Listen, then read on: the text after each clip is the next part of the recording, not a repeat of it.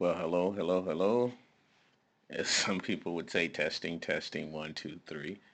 No, just ready to go here. Thank you for being a listener. Thank you for being a supporter. Thank you for sharing this information with your friends and loved ones and helping us just encourage the body of Christ.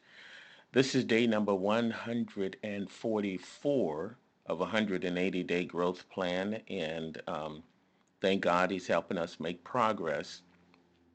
Listen, how should we view ourselves as believers in Christ? There are a lot of different views of what a Christian is and a believer and all this kind of stuff. Listen, one of the things we have to keep in mind is how we are described in the Bible or how other individuals in the Bible are described, right?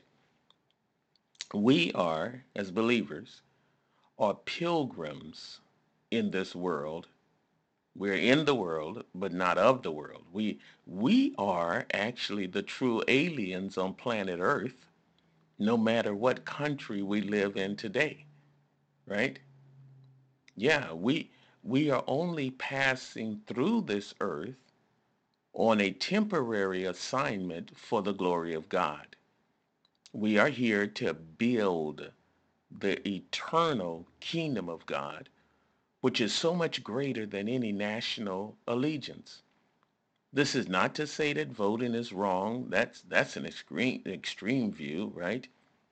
Or participating in government is wrong. Extreme views, right? Yeah. Or supporting the government or changes and all that kind of thing is wrong. No. What I am saying is that no matter what our jobs and functions are in this world system, right? We serve a higher purpose than this world's system.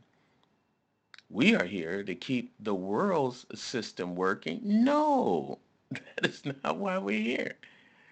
We are here to promote and reconcile people back to God, whether we are living in poverty or in prosperity.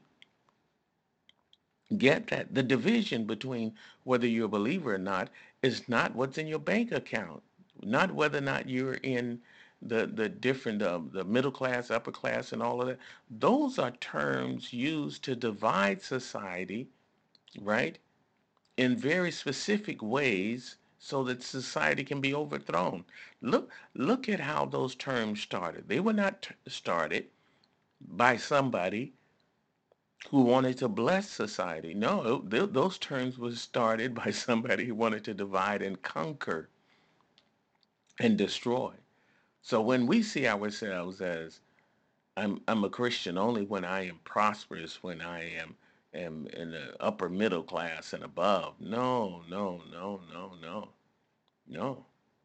You belong to God, whether you are in prosperity or in poverty, right? Love your nation. Love the country where you live. Seek to improve the governmental programs and the people around you in the nation in which you love. But always remember that you and we have a higher purpose that is above and beyond national connections. For instance, you see the pattern when Jesus was here on earth. Notice that Jesus supported honoring the government restrictions that were not opposed to the principles of the kingdom of God. You got that? So paying taxes was not something he fought against. However, Jesus was very clear that he was not on earth to get involved with the physical armed overthrow of the current government. The Jewish leaders hated the fact that Jesus would not help them overthrow the Roman government. And they had a pretty good argument in that at least they could argue that God started the Jewish nation. And Jesus came along and hey, I'm not here to help you overthrow the Roman oppressor. Jesus did not allow the Roman government or the Jewish patriotism get in the way of his kingdom assignment. When a Roman leader came to him and needed a healing, man, of his daughter, you remember the situation of his servant, rather. Jesus dealt with the man. He pointed out, hey, this guy's faith in what God can do is greater than what the Jews, you guys are even thinking about. Then when the synagogue leader came to need help and assistance, Jesus dealt with him. He was flowing with his kingdom assignment regardless of the national affiliation of the people in front of him. Look at how he behaved. Jesus drove crooks out of the temple. He didn't go in there and say, may I have your permission to drive the crooks out? He drove them out, man. He got a whip and started whooping. Well, anyway, you know how to describe that, right? It was a situation where taxes need to be paid. Miracle happened. The money was in the mouth of the fish. Listen to how Jesus operated. Mark chapter 15. Look at that scripture. Man, in verse 2, he's standing before Pilate. Pilate asked him, art thou king of the Jews? And Jesus answered unto them, thou sayest it, right? So, hey, you the king of the Jews? Hey, you say it. Not denying, King of Kings, Lord of Lords, right? Then the chief priest, verse number 3, accused him of many things, but he answered nothing. And Pilate asked him again, saying, answerest thou nothing? Behold, how many things they witness against thee. Verse 5, but the Bible said Jesus answered nothing, so that Pilate marveled. Jesus was like, dude, I'm not here playing games, your little games with you. He was on a kingdom assignment. Matthew 26, verse 50. When they came to get Jesus, and Judas had kissed him, verse 50, and Jesus said unto him, friend, wherefore art thou come?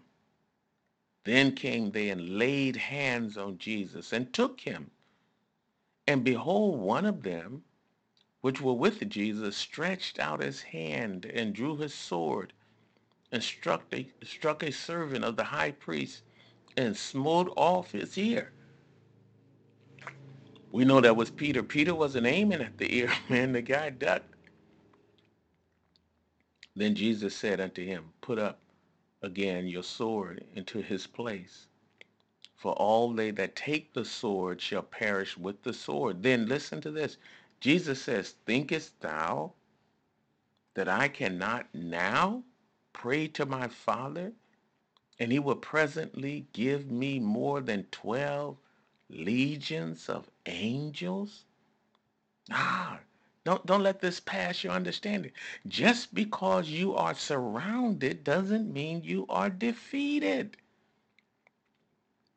Just because they are winning doesn't mean you've lost.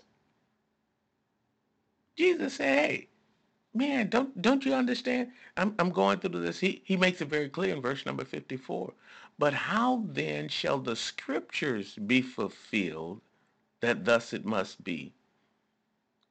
So what is the challenge? What part of your daily life is a fulfillment of scripture? Whoa, whoa, whoa, whoa. Hold on, Pastor. Hold on. I'm not a prophet, pastor, teacher, evangelist. I didn't say that. I didn't say that.